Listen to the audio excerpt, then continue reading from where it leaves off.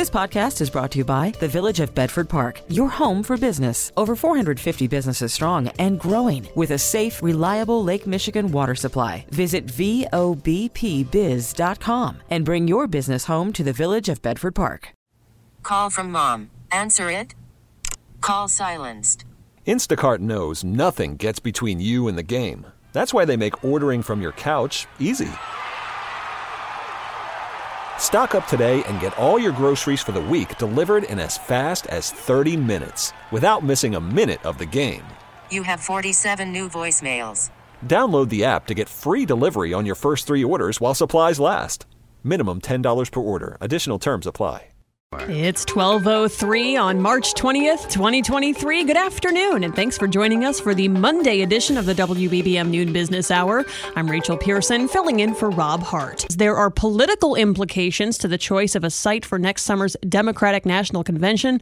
We'll cover that in our next segment, but right now, the coming days will include closely watched data on home sales and orders for durable goods, plus even more focus on the Fed policy. Let's get a preview from Gus Fauché, chief economist at DNC Financial Services based in Pittsburgh. And Gus, obviously, the recent bank failures have been dominating the headlines, but a lot of that has been driven by stubborn inflation that Americans are grappling with, and that's obviously going to be a focus this week with the Fed. Right. The Fed has a difficult job ahead of them. They have to balance the problems that we've seen in the banking system. Those have been exacerbated by high interest rates, and yet the Fed continues to deal with high inflation, and the way to deal with high inflation is raising interest rates, which could make the problems in the financial system worse. So the Fed needs to balance those two objectives in deciding whether to raise rates this week. I think we will see the Fed increase the Fed funds rate by 0.25 percentage point on Wednesday afternoon. And let's put this into perspective, because it's now been 1 year since the central bank began its latest round of rate hikes. So what does this mean for consumers? We're a year into this. At one point, inflation has spiked to a 40-year high. We have seen inflation slow. There's no question about that it's not as bad as it was in mid-2022, but it is still high, and we continue to see high food inflation, and it is taking a toll on consumers. On the other hand, what we've also seen is that it's more expensive to borrow to buy a home. It's more expensive to borrow to buy a car. And the Fed is hoping that these higher interest rates will be enough of a drag on consumer spending, on business investment, that they can slow the economy without causing a recession. But it's a difficult job, and the Fed just may not be able to pull that off. Now, obviously, inflation has weighed on just about every aspect of the economy. We're also perhaps expecting that this week with the housing market, and expecting a report to tomorrow on existing home sales. Any sort of preview or predictions there? We may see a slight pickup in home sales. We've seen rates did come down earlier this year. We saw a slight pickup in mortgage applications, but I think that overall the trend in the housing market is still down. Fewer housing starts, fewer home sales, and falling home values as it becomes more expensive to finance a house, given the big increase in mortgage rates that we've seen over the past year and a half or so. And finally, I do want to touch on durable goods and what we can expect for orders of durable goods, because that's also usually a pretty good indicator of where the economy is at. Yeah, so, I expect to see a big increase of about 1.7% in orders for durable goods, but a lot of that is going to come from aircraft, and those tend to be lumpy. But if you look at underlying trends, they're still pretty solid. I think that businesses with the tight labor market are investing in order to get more out of their existing workforces. That being said, I would expect to see a downturn in business investment later this year because of those high interest rates that we're seeing throughout the economy. Thanks so much, Gus Fauché, chief economist at PNC Financial Services. Coming up, where Chicago stands in the competition to host next year's Democratic National Convention. Conversation that's on the money. You're listening to the WBBM Noon Business Hour. Chicago, Atlanta, and New York, all in the running to host the 2024 Democratic National Convention. So let's talk about that battle, which includes political implications, with Andy Shaw, a longtime ABC 7 political reporter and former head of the Better Government Association. Andy, the last time the DNC was in Chicago was in 1996, and if I'm not mistaken, you might have been there. Are you sure you're old enough to remember that, Rachel? I'm not going to date myself or you, but I just want to point out it's been a minute since we've had something of this magnitude in Chicago. And it was one of my most enjoyable ABC7 political assignments. It's such fun to have a convention when everything goes well. Now, I was too young in 1968 when the city was in chaos. This was the anti-war protest troubles downtown, which created one of the worst Democratic conventions in history and put a black mark on Chicago for 2 decades. 96 erased that. It was a brilliant convention. This was the Clinton-Gore re-election year. Everything went extremely well. And interestingly enough, the overseer of that convention was Rich Daley's brother, Bill, who later lost that bid for the mayor's race last time around. In any event, Chicago is well positioned. We have the United Center, a wealthy governor, J.B. Pritzker, who would kick in some dollars if necessary. Easy access to voters in Indiana, Wisconsin, and that could be beneficial in Michigan because those are swing states. Chicago's well positioned. New York has the glitz, obviously the glamour. It's the media center. They're used to doing this. Madison Square Garden is a great venue. I covered the Republican convention there. It was excellent in every way. But Atlanta's the dark horse. This is the South where the Democrats have done poorly overall. They need more penetration in the South. And when you have North Carolina close by, South Carolina close by, and you're in Georgia, you have a chance to really make an impact on the voters in those states. Those are states that are harder for Democrats. The problem with Atlanta is Georgia is a right-to-work state controlled largely by Republicans. There are only 2 union hotels in downtown Atlanta compared to 45 in Chicago, hundreds in New York. The Democratic Party needs the support of labor to do well, but they also need big African-American support, and you get that in big terms in the South and Georgia and those states. So Joe Biden, the president who's going to be running for re-election, has a very tough call in deciding among these 3 states. All have advantages and all have a few drawbacks. Well, Andy, I quickly want to ask you, let's say that Chicago wins the bid. What kind of message does that send about President Biden's potential re-election campaign? Well, it sends a good message in terms of valuing a blue state that's been a loyal Democratic state. As I said, the media coverage there will reach Michigan, Wisconsin, and Indiana, which is helpful because those are tougher states. The problem we have is this perception of Chicago right now as crime-ridden, unfriendly to business because companies have been departing, high-tax state, people are leaving. So Chicago, wonderful city that we know and love, is also in tough straits in terms of national perceptions.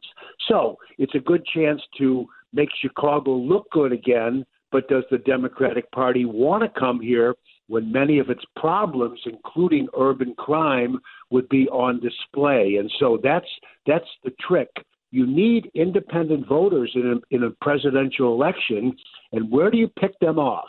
Would it be Chicago, New York, or Atlanta? I'm sure Joe Biden and his political team are parsing all of those questions. I'd love to see it come back to Chicago. We'd host a great convention, but are we the best place for his reelection? That will be his determination. Thanks so much, Andy Shaw, WBBM political analyst. Up next, a TV streaming service is imposing yet another price hike. Call from mom. Answer it. Call silenced. Instacart knows nothing gets between you and the game. That's why they make ordering from your couch easy. Stock up today and get all your groceries for the week delivered in as fast as 30 minutes without missing a minute of the game. You have 47 new voicemails. Download the app to get free delivery on your first 3 orders while supplies last. Minimum $10 per order. Additional terms apply. A deposit for your future. The WBBM Noon Business Hour continues. The cost of YouTube TV is going up after staying steady for the past 3 years. Let's get the details from Tim Hanlon, founder and CEO of the Vertere Group here in Chicago. And Tim, it's like a delayed bait and switch. Oh, wow. Is that too mean? Really feel, Rachel?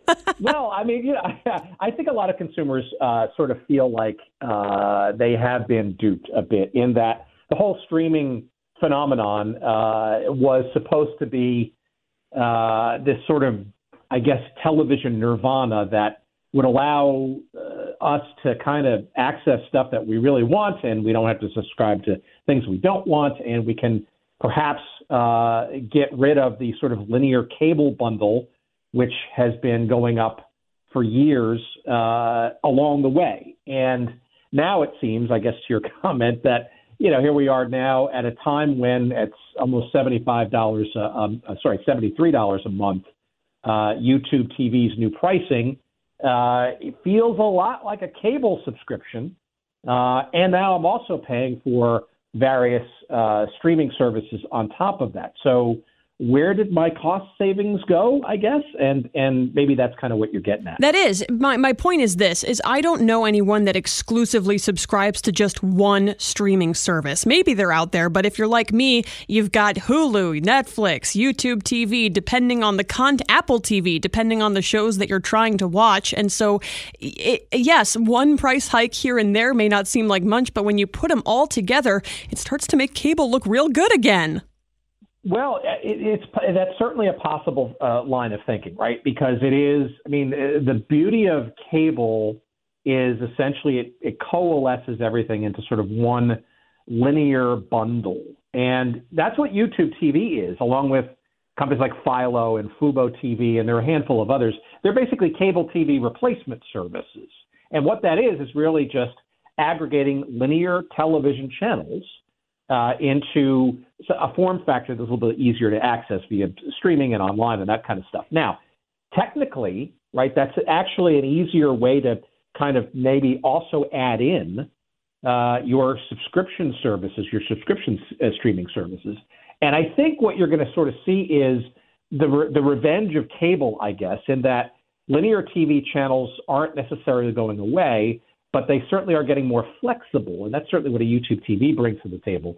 And that is a bit of sanity when it comes to having all of my channels in one place, including, by the way, my broadcast TV channels, which ironically we can get for free over the air with an antenna. So that's also part of why the prices are going up on these streaming, like the YouTube TV services. So, you know, it's certainly more confusing, but let's be honest, money has to be made, content has to be paid. And consumers are going to have to bear the brunt of that, regardless of what form factor is coming into their houses. Thanks so much for the insight. Tim Hanlon, founder and CEO of the Vertere Group here in Chicago. Still ahead, some investment ideas from our Monday Stock Picker. This is Chicago's news, traffic, and weather station, News Radio 1059. The WBBM Noon Business Hour continues. Good afternoon, and thanks for joining us. I'm Rachel Pearson, filling in for Rob Hart. These are the top stories on News Radio WBBM. A 3-year major construction project gets underway tonight on the Kennedy Expressway. Today marks the 20-year anniversary of the start of the war in Iraq. There are things you can do to prevent falling prey to a cyber stalker. Plus, it's Stock Picker Monday. We'll get a couple of suggestions from a portfolio pro. Markets continue to trade higher. AccuWeather says we can expect a mix of sun and clouds throughout the day. Our high 52 degrees. Mostly cloudy this evening with a low of 37. Then take today, copy it, paste it into tomorrow. More clouds than sun, but a high of 53 degrees. The WBBM Noon Business Hour continues. A major construction project on the Kennedy Expressway will get underway late tonight. In the first phase of the work, the reversible lanes will be available only to inbound traffic. That's due to the closing of regular lanes. Here's IDOT spokeswoman Maria Castaneda. Think about it. You'll have your full mainline outbound lanes, but you'll no longer have those extra 2 lanes of outbound express, to be leaving the city. The project, involving a 7.5-mile stretch of heavily used road, is projected to take 3 years to complete.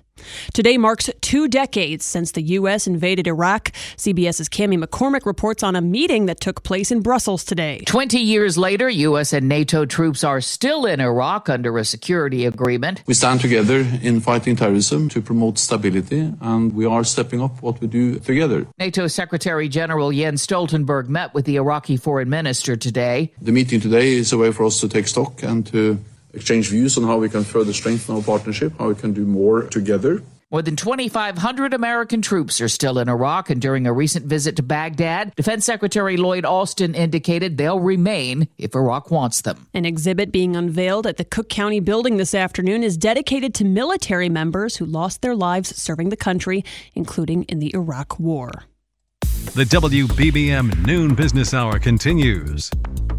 Well, the markets remain higher. We're joined this afternoon by Jeff Kilberg, founder and CEO of KKM Financial here in Chicago. And Jeff, there's certainly been a lot of concern surrounding the banking sector. First, the closure of SVB, then Credit Suisse getting bought out by its rival UBS. Is the worst over? I think it is, Rachel. A lot of jitters, a lot of anxiety in the marketplace. Very different than the Lehman Brothers incident. This is a situation where with Silicon Valley Bank, it was mismanaged treasuries, and they had mismanaged treasuries, and they weren't able to account for the redemptions because they got caught with their hand in the cookie jar. They were trying to get more yield. As we've seen interest rates go up, they went further on the curve. So this is not a crisis in my mind. It's just a situation. It's a short-term, painful situation. And now you're seeing First Republic Bank. That's the latest problem and bruise right now on Wall Street. And Jamie Dimon from JP Morgan is actually leading efforts to kind of come up with a rescue plan there. So I don't think there's panic in the marketplace. However, we are all looking towards Fed Chairman Powell on Wednesday. We've seen this historic move in interest rates. The 10-year note went from 1.5% to nearly 4.5% in less than a year. These are the ripple effects. These are the ramifications. People aren't used to or conditioned to this type of environment. So I think the Fed may actually, there's a 30% chance they may sit on their hands, take a pause in their interest rate campaign, which has been combating inflation. So it's a very dynamic and fluid situation, but I have cautious optimism here that we didn't have a subprime crisis, Rachel. What we have is a mismanaged treasury book, but at the end of the day, the U.S. Treasury Department, the full faith of the U.S. government, we are going to be okay. We're going to get through it. It's just a lot of pain and a lot of people are getting hurt. Yeah. Now, I want to circle back to the Fed Reserve because you sort of alluded to the fact that it's been fighting inflation, and I might put a little asterisk there and say it's attempting to fight inflation for the last 12 months because there is still a belief that we could still see another 25 basis point hike. Consumers still spending. There have been moments where it seems that inflation is still running rampant despite these rate hikes. So at what point do we tip the scale too far and have this hard landing into a recession?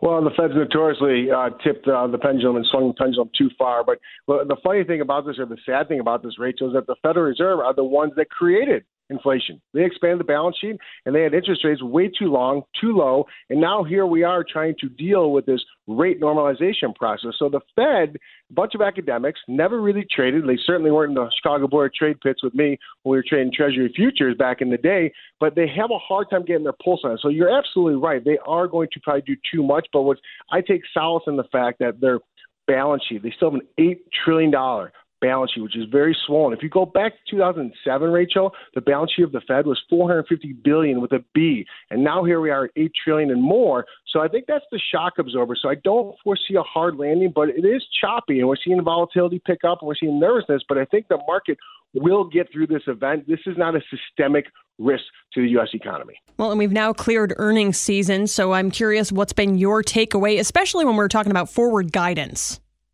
Well, forward guidance is very important, and a lot of folks are just as uncertain as the Fed are about what is coming next 3 to 6 months. But the one resonating factor during earnings season is that there's strength in the consumer still, and that makes me believe that some form of recession, mild or not, is pushed out another year. And if you remember, Rachel, that post-term, that post-year after mid-election, that term election we had last November, we always see a move higher. Historically speaking, the S&P 500 on average in a post-midterm election year is up 16%.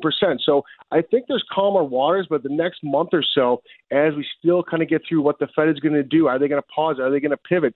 That's what everyone is really hinging on globally. Yeah, and what advice then do you give individual investors that are sort of hanging on to that thread?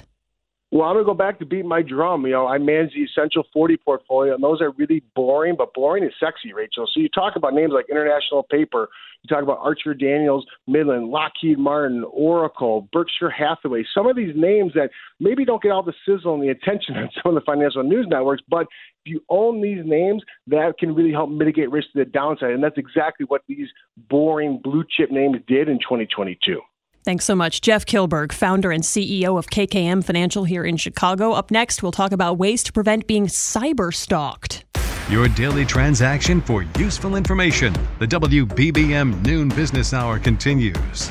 If you're facing online harassment, there are steps you can take to improve the situation. There are also some things you can do to maintain cybersecurity during a spring break trip.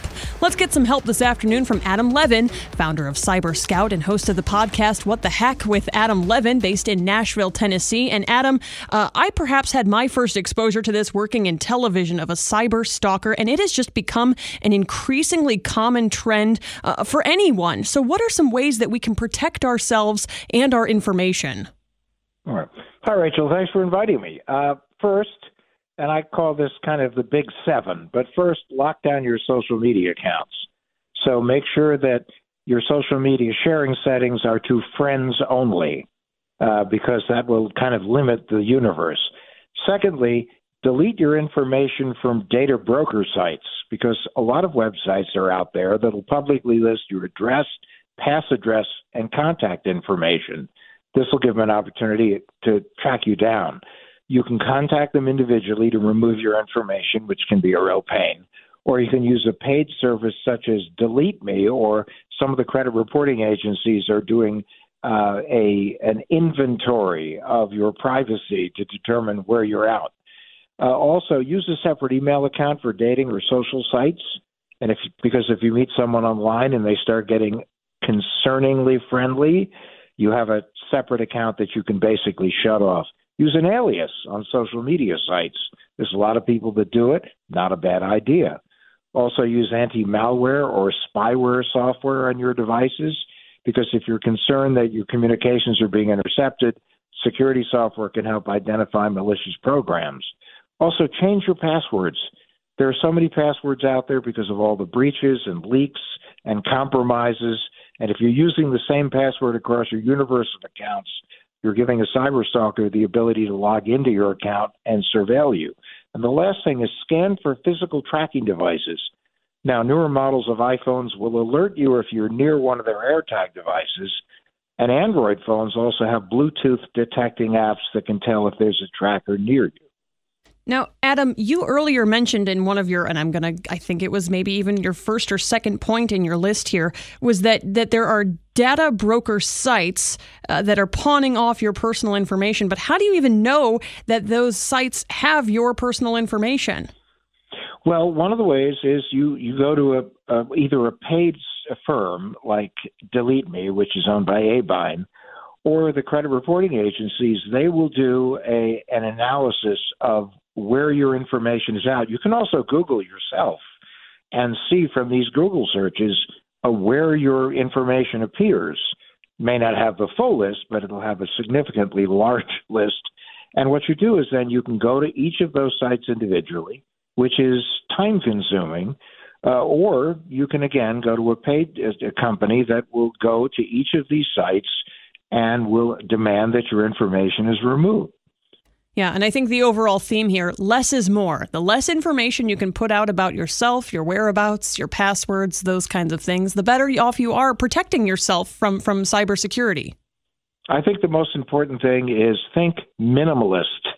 The more minimalist you can be with your data, the better you will be when it comes to having a safer and more secure life.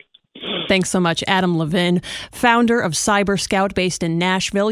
Investing 60 minutes each weekday for planning for the future. The WBBM Noon Business Hour continues. It's Stock Picker Monday, and lending his expertise today is Chuck Carlson, CEO of Horizon Investment Services based in Hammond, Indiana. Chuck, glad to have you with us. What's your first pick?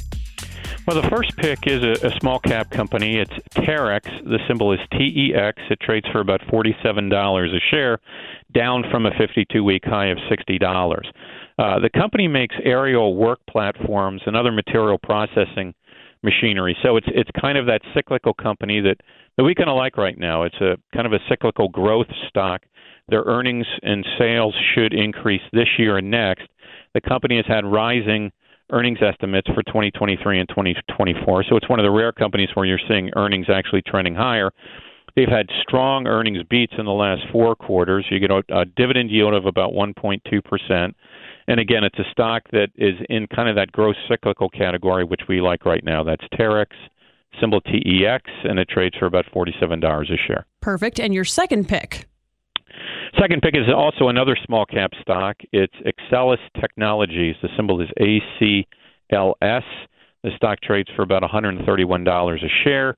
The stock has had a nice run, but we think there's still further upside. It's in the semiconductor space. It's a semiconductor equipment manufacturer, and I know the semis have been a lot in the news in the last few months, and a lot of the stocks have taken on the chin. This is one that's showing pretty good resiliency, and I like stocks in groups that are outperforming the group, and Axcelis is doing that. Sharply rising earnings estimates here. I think you're going to see really good earnings and sales growth this year and next.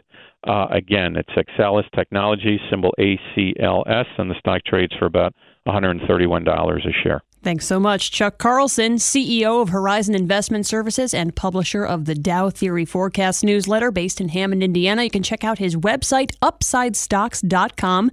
And if you missed any part of today's Noon Business Hour, we'll have the replay podcast available shortly. That's at WBBMNewsRadio.com and on the Odyssey app. We really need new phones. T-Mobile will cover the cost of 4 amazing new iPhone 15s, and each line is only $25 a month. New iPhone 15s? It's better over here. Only at T-Mobile, get 4 iPhone 15s on us and 4 lines for $25 per line per month with eligible trade-in when you switch. Minimum of 4 lines for $25 per line per month with autopay discount using debit or bank account. $5 more per line without autopay, plus taxes and fees. Phone fee at 24 monthly bill credits for well-qualified customers. Contact us before canceling account to continue bill credits or credit stop and balance on required finance agreement due. $35 per line connection charge applies. See T-Mobile.com. O'Reilly. Protect your vehicle's engine with a full synthetic oil change and save with Mobil 1 at O'Reilly Auto Parts. Purchase 5 quarts of Mobil 1 full synthetic motor oil and receive a $10 O'Reilly gift card after rebate. See store for details. With your Mobil 1 purchase, you'll also receive 2 times points during O Rewards Bonus Points Month at O'Reilly Auto Parts. O'Reilly Auto Parts. We get it. Attention spans just aren't what they used to be. Heads in social media and eyes on Netflix. But what do people do with their ears? Well, for one, they're listening to audio. Americans spend 4.4 hours with audio every day. Oh, and you want the proof? Well, you just sat through this ad that's now approaching 30 seconds. What could you say to a potential customer in 30 seconds? Let Odyssey put together a media plan tailor-made for your unique marketing needs. Advertise with Odyssey. Visit ads.odyssey.com.